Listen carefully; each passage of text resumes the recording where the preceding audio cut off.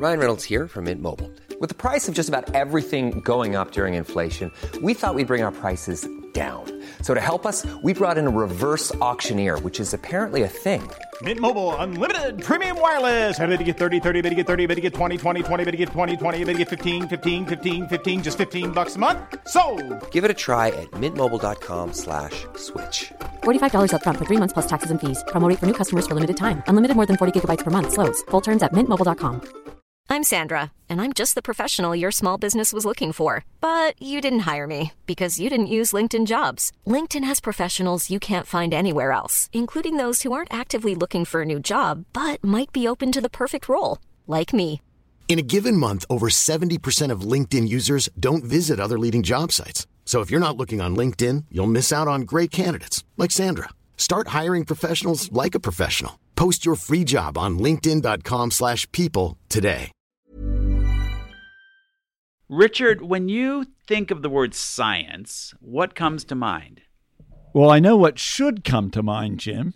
Objectivity, rigor, things like double-blind testing by researchers, control groups, and also peer review by fellow scientists. Exactly. But today we're going to talk about a field that calls itself a science, but doesn't have many of those safeguards that keep science objective. Worse, this very questionable discipline has been corrupting the American justice system since at least the 1970s and arguably even earlier. Junk Science in the Courtroom with Chris Fabricant.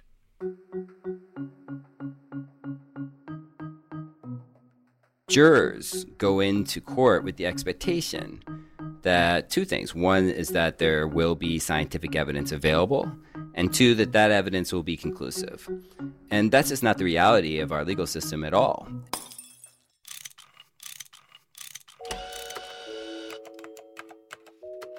Our show is about fixes. Yeah, how to make the world a better place. How do we fix it? How do we fix it?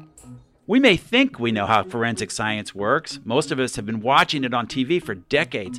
But our guest today says reality is very different from popular fiction. So all those TV shows and true crime podcasts make assumptions about the collection of evidence that simply aren't true. Shocking, I know. M. Chris Fabricant joins us. He is the Director of Strategic Litigation for the Innocence Project, which is a remarkable legal organization that works to free prisoners jailed for crimes they did not commit. Over 3 decades, the Innocence Project has freed more than 300 unjustly convicted prisoners, and more than 40% of those cases involve the misuse of forensic evidence. This is the story that Chris Fabricant tells in his new book called Junk Science and the American Criminal Justice System. What you're going to hear is pretty shocking. Chris joins us from New York City. Welcome to How Do We Fix It? One of the most alarming cases that you've been involved with during your years at the Innocence Project, Chris, was Eddie Lee Howard, who was wrongfully convicted of murdering an elderly white woman and spent 26 years fighting for his innocence. You were on the legal team that represented him. Howard was finally exonerated early last year. He'd been on death row. Tell us more about that case. Eddie Lee Howard was a poor black man living in Columbus, Mississippi in the early 1990s. On the day of this incident that he was ultimately charged and convicted of murder, he spent the afternoon with family members at his house. At that same time, a woman named Georgia Kemp was home alone in her bungalow in Columbus, Mississippi. Somebody broke into her house, stabbed her to death, apparently raped her, and burned the house down. There were no eyewitnesses, there were no suspects, they had no leads. So what the Columbus police did was conduct a dragnet through Eddie Lee Howard's neighborhood and picked up arbitrarily black men that had criminal records, and Eddie Lee Howard fit that bill. They decided that they were going to interrogate Mr. Howard. Mr. Howard made some vaguely incriminating statements, but also plainly wrong because they were inconsistent with the facts of the case, and there was no other evidence against him. But they decided that he was good for it. he was their only suspect and that they were going to paint a bullseye around this target. And so what happened after that was that they decided that bite mark evidence was the way that they were going to prove that Mr. Howard committed this murder and this rape. And that's exactly what they did. But despite that lack of evidence, Eddie Lee Howard was convicted. Bite mark evidence, which is now a largely discredited part of forensic science, was used during the trial. It was claimed that Howard's teeth matched marks on the victim's body, but police had no evidence when they picked him up. However, they decided that Howard was the murderer, right? Yeah, I mean, I have to assume that they must have believed that, but, why they would believe that is somewhat mysterious to me. They picked him up, and, the idea that they had decided that he had committed this crime and that they were going to prove that he had committed this crime, we don't need to look at any other evidence apart from the fact that the same day they arrested him is the same day they took him to get a dental mold taken of his teeth. And the body of the victim had not yet even been exhumed. They just assumed that they would be able to find some bite marks and be able to match Eddie Lee Howard's teeth to them. And the medical examiner who did the autopsy on her, he initially didn't say that he'd seen any bite marks. There was nothing like that in his report. And she was already buried at this point, and they dug her up again. Yeah, so when I first got involved in the case and I looked through the autopsy reports, what became immediately apparent was that there were no bite marks visible on her neck, the victim's neck. There were no visible bite marks on her breast. And there were no visible bite marks on her arm. And there were photographs taken of the entire body that showed no injuries. So the idea that they would think to exhume this body 4 days later after Eddie Lee Howard's arrest to search for bite marks is highly suspect. He had a really good alibi. There wasn't much evidence tying him to the crime. But then you mentioned bite mark evidence. The prosecutors brought in a forensic odontologist, if I'm pronouncing that correctly, a bite mark expert. What did he do? So we have to be clear that the bite mark expert that we're talking about is the most notorious forensic, so-called scientist in the annals of junk science, Michael West. You could think, listening to what you've said, this is simply a case of racism in the Deep South. But is it much broader than that? Well, certainly it is a case of racism in the Deep South, and racism is endemic to our entire criminal legal system. That's certainly very well documented. This case is exceptional in the sense that even for a junk science conviction, just how little evidence and how junky it was and the total lack of actual tangible evidence to observe. This is just somebody saying something on the witness stand with not even props. In that sense, it's unusual. But really, the introduction of junk science is what facilitated this conviction. And all of them are similar in the sense that you have somebody that's on a witness stand that's given the imprimatur of an expert by the court in front of the jury. That expert is given great deference by lay people, most of whom are scientifically illiterate. We have this massive problem with that in this country, and lawyers are certainly no exception.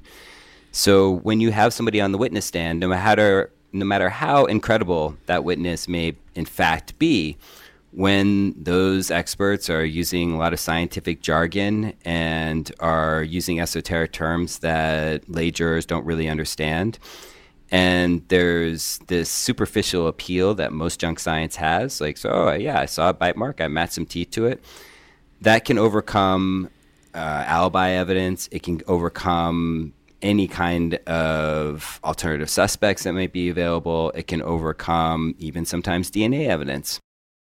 The idea that you could look at a bite mark in soft human flesh and then tie that to one specific set of human teeth seems like kind of a stretch.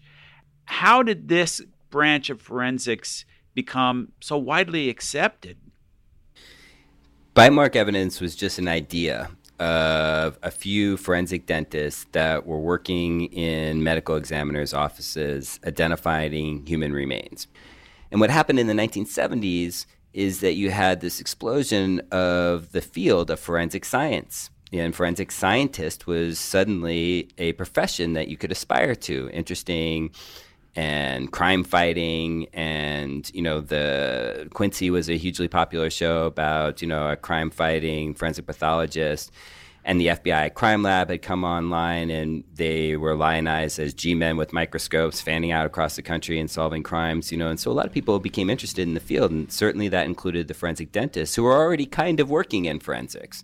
The problem is that that's very rarely an issue in a criminal trial. They weren't getting to be expert witnesses. They weren't making any money, and they weren't getting to solve crimes or be part of an investigation team, which is really where the action is. And they wanted in on the action.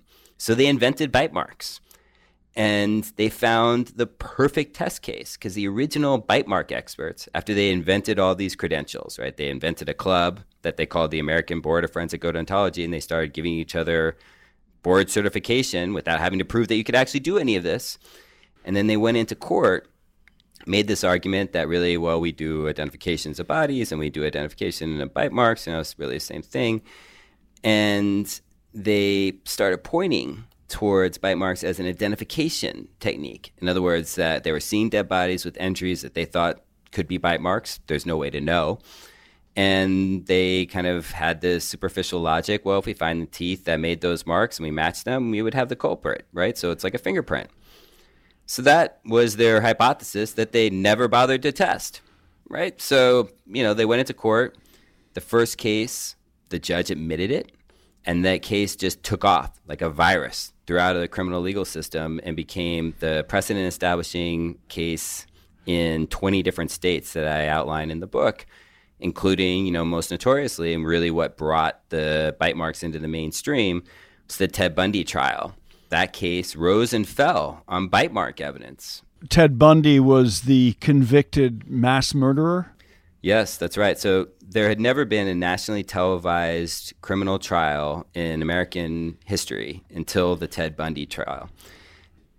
We've been talking to a considerable extent about bite mark evidence, but that's only one part of the field of forensic science, which took off 30, 40, 50 years ago, and then spawned a whole bunch of TV shows. To what extent has popular culture, TV shows, now podcasts, had an influence on what actually happens in many jury rooms? Part of the reason that I wrote the book was to try to correct the popular culture narrative around the infallibility of forensic sciences as they're depicted on shows like CSI and Law and Order and all the rest, And all of those shows depict forensics as not just infallible, but conclusive and no room for really interpretation. They caught the bad guy using that show. So jurors go into court with the expectation that two things. One is that there will be scientific evidence available, and two, that evidence will be conclusive. And that's just not the reality of our legal system at all. And any scientist will tell you that uncertainty is fundamental to science, and that's certainly true of statistics in particular. And the lack of a statistical foundation is the heart of the problem of all the forensic techniques that I talk about in junk science. That includes fingerprints, that includes so-called ballistics or firearms and tool mark evidence, that includes shoe prints, tire treads, you name it. Microscopic hair comparison, bite mark evidence, certainly. All these techniques, you don't have the statistical foundation that you have in DNA evidence. In science, you have to work hard to overcome your expectations, your cognitive biases, your tendency to see what you want to see or what you expect to see. And science has a whole bunch of different techniques to ensure that, things like double-blind tests. Forensics works very differently, doesn't it? I used the phrase painting a bullseye around a target earlier in our interview, and that's exactly what this does, either deliberately or unconsciously, because bias works both ways. And the most pernicious form is implicit or unconscious bias. This is one of the most well-established areas of social science research that we have. And it's been documented to influence decision-making in every single forensic field, including DNA and forensic anthropology and bite marks and in fingerprints. And the idea here is, because there's subjectivity in forensics, all forensics involve some subjectivity, including DNA. Sometimes the experts are explicitly told that this is the victim and that this is the suspect, and the suspect is in custody, and we need you to match this evidence, otherwise the suspect's going to get away. And, the expert community, the forensic expert community, is resistant to this notion that they can be influenced, that somehow they're not human. Their minds don't work like everybody else's does, where biases play a role in all of our decision-making. It's a normal product of human decision-making. You're listening to Chris Fabricant, author of the new book, Junk Science and the American Criminal Justice System. This is How Do We Fix It? I'm Richard Davies. And I'm Jim Meggs. Hey, I'm Ryan Reynolds. Recently, I asked Mint Mobile's legal team if big wireless companies are allowed to raise prices due to inflation. They said yes. And then when I asked if raising prices technically violates those onerous 2-year contracts, they said, "What the f*** are you talking about, you insane Hollywood ass?" So to recap, we're cutting the price of Mint Unlimited from $30 a month to just $15 a month. Give it a try at mintmobile.com/switch. $45 up front for 3 months plus taxes and fees. Promo rate for new customers for limited time. Unlimited more than 40 gigabytes per month. Slows full terms at mintmobile.com. Since 2013, Bombas has donated over 100 million socks, underwear, and T-shirts to those facing homelessness. If we counted those on air, this ad would last over 1,157 days. But if we counted the time it takes to make a donation possible, it would take just a few clicks. Because every time you make a purchase, Bombas donates an item to someone who needs it.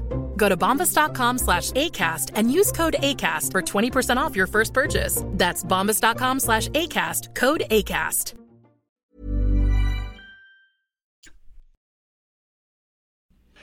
You've mentioned fingerprints. Most of us think of fingerprint analysis as being totally objective, cut and dried.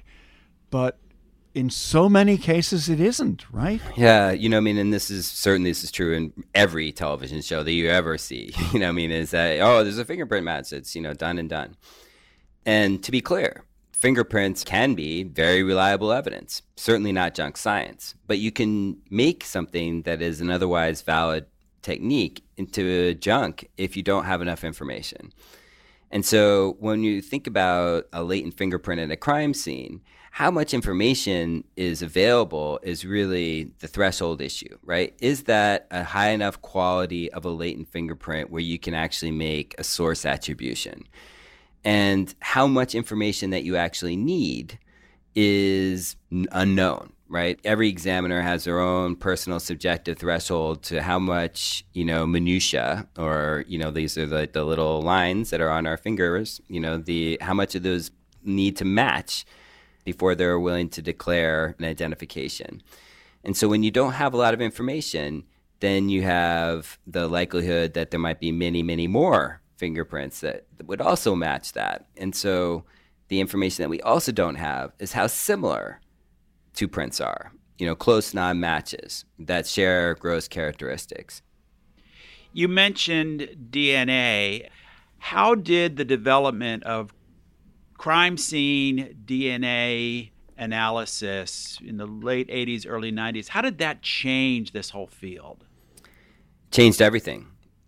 Before that, things like eyewitness identification evidence, confession evidence, forensic sciences, these were believed to be, fundamentally reliable, and they were the pillars that are holding up tens of millions of convictions from centuries of prosecutions in our criminal justice system.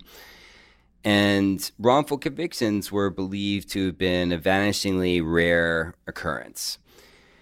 Along comes forensic DNA testing.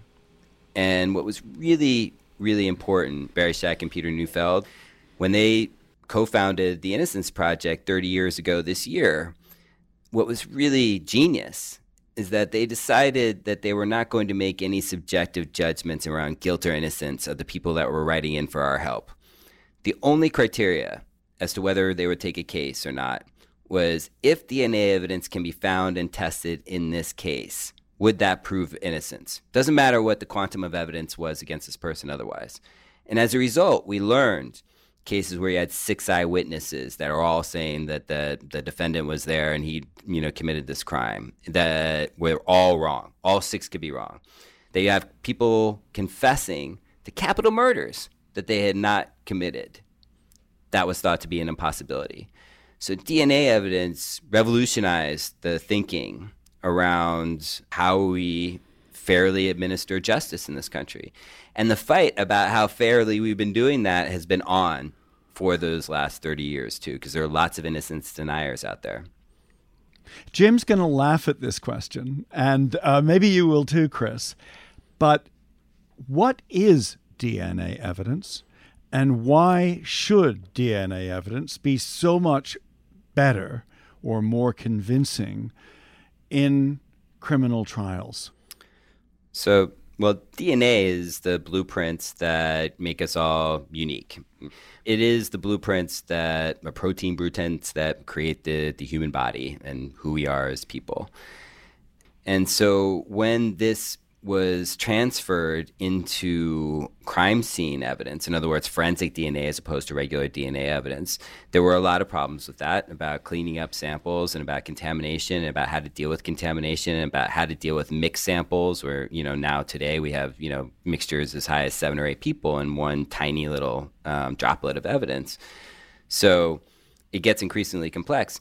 But fundamentally, DNA evidence DNA is the blueprint of life. And if you can find a DNA profile at a crime scene, it's extremely strong evidence that that person, that individual is there. And as far as we know, everybody has their own individual, unique DNA. Apart from identical twins, as far as we know, that's right. But, even in DNA, because we don't know this for a fact, I believe that it probably is unique. Same way that I believe fingerprints are probably unique because we haven't found any two that have been identical yet.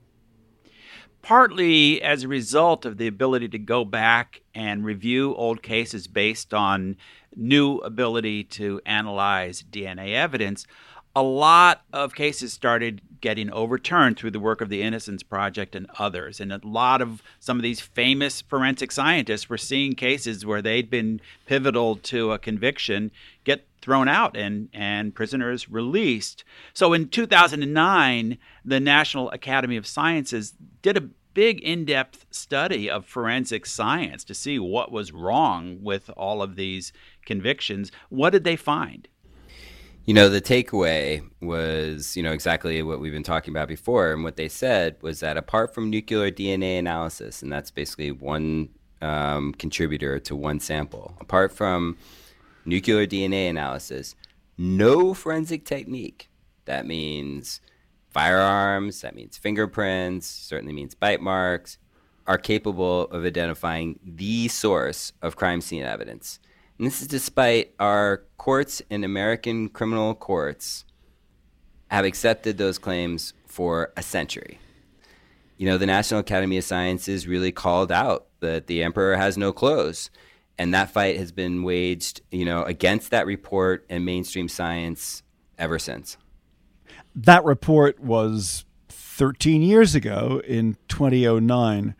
Where are we now, Chris? When you look at, the cases that I'm litigating today, it's easy to be very depressed. I should not have to be still litigating bite mark cases.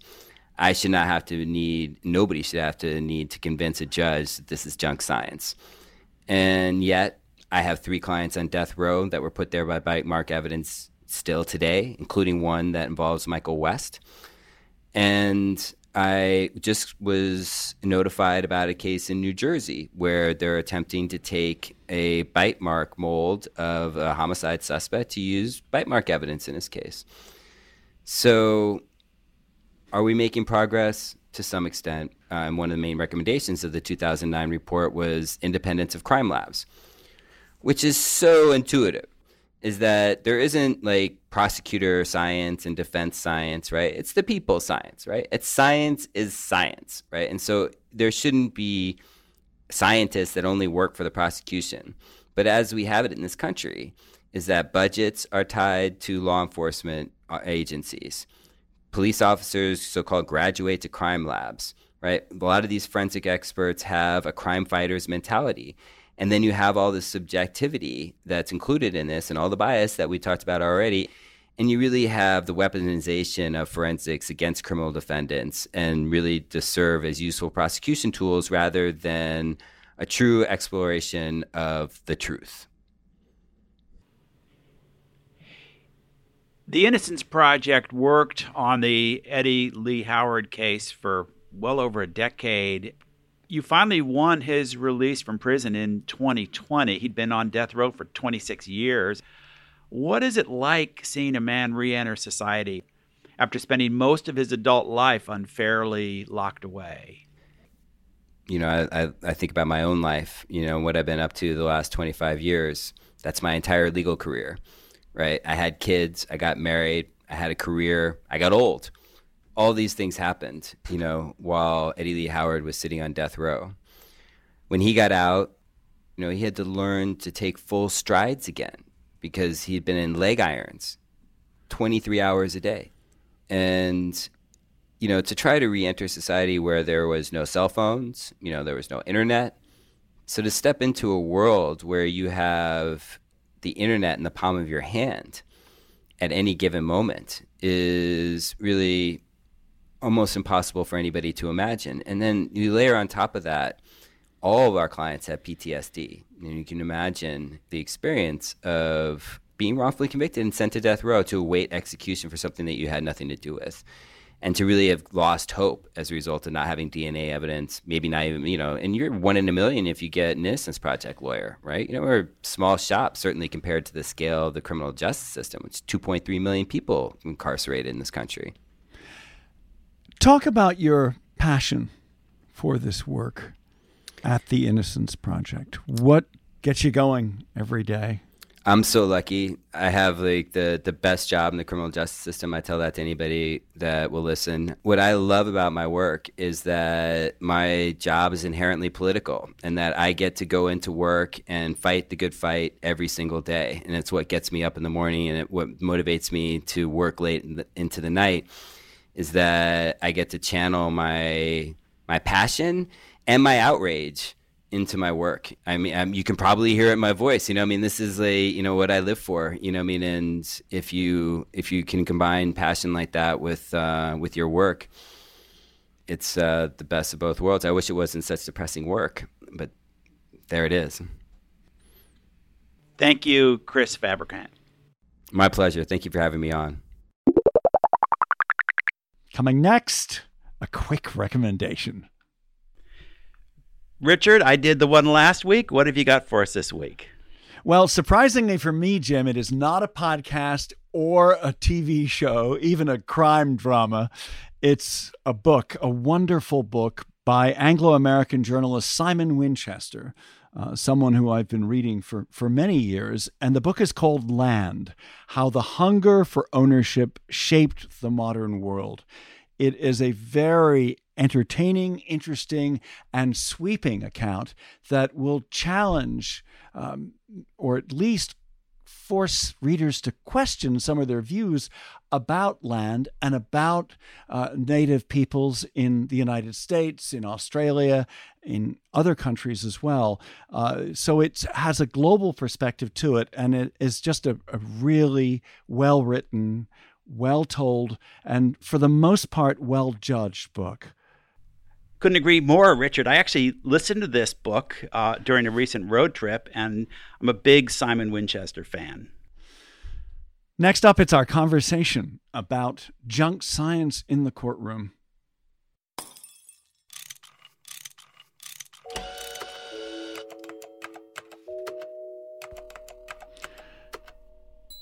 Jim, we heard a lot that I was not aware of, and I think you said to me that if you read this book, Junk Science, by Chris Fabricant, that you do not come away with anything other than a jaundiced view of much of what's going on in the American criminal justice system, right?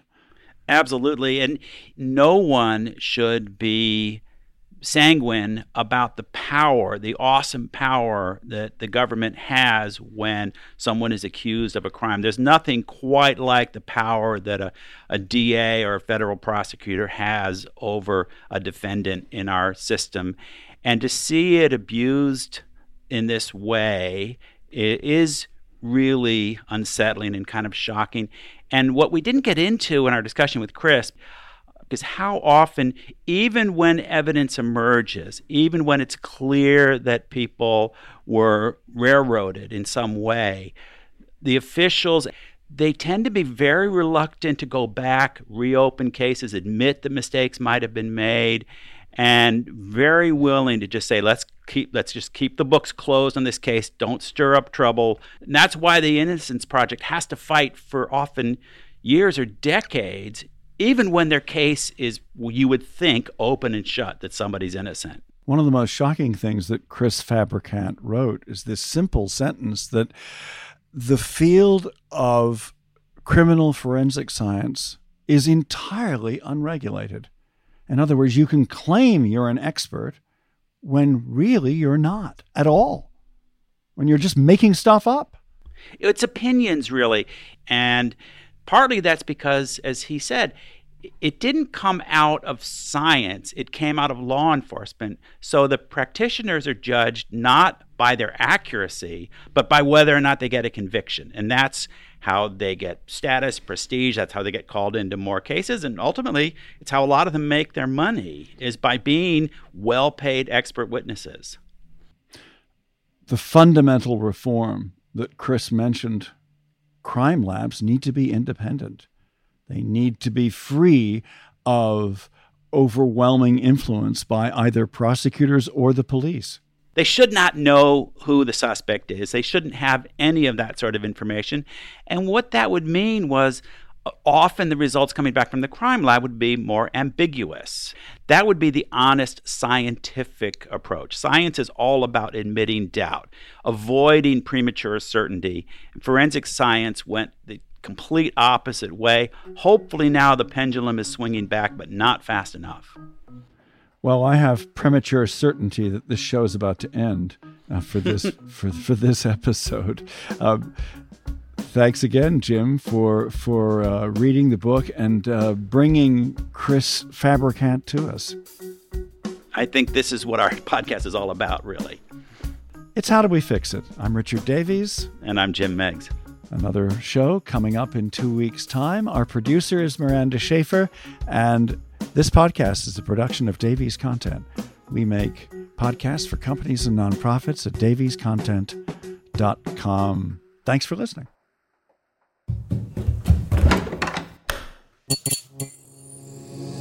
This podcast is part of the Democracy Group.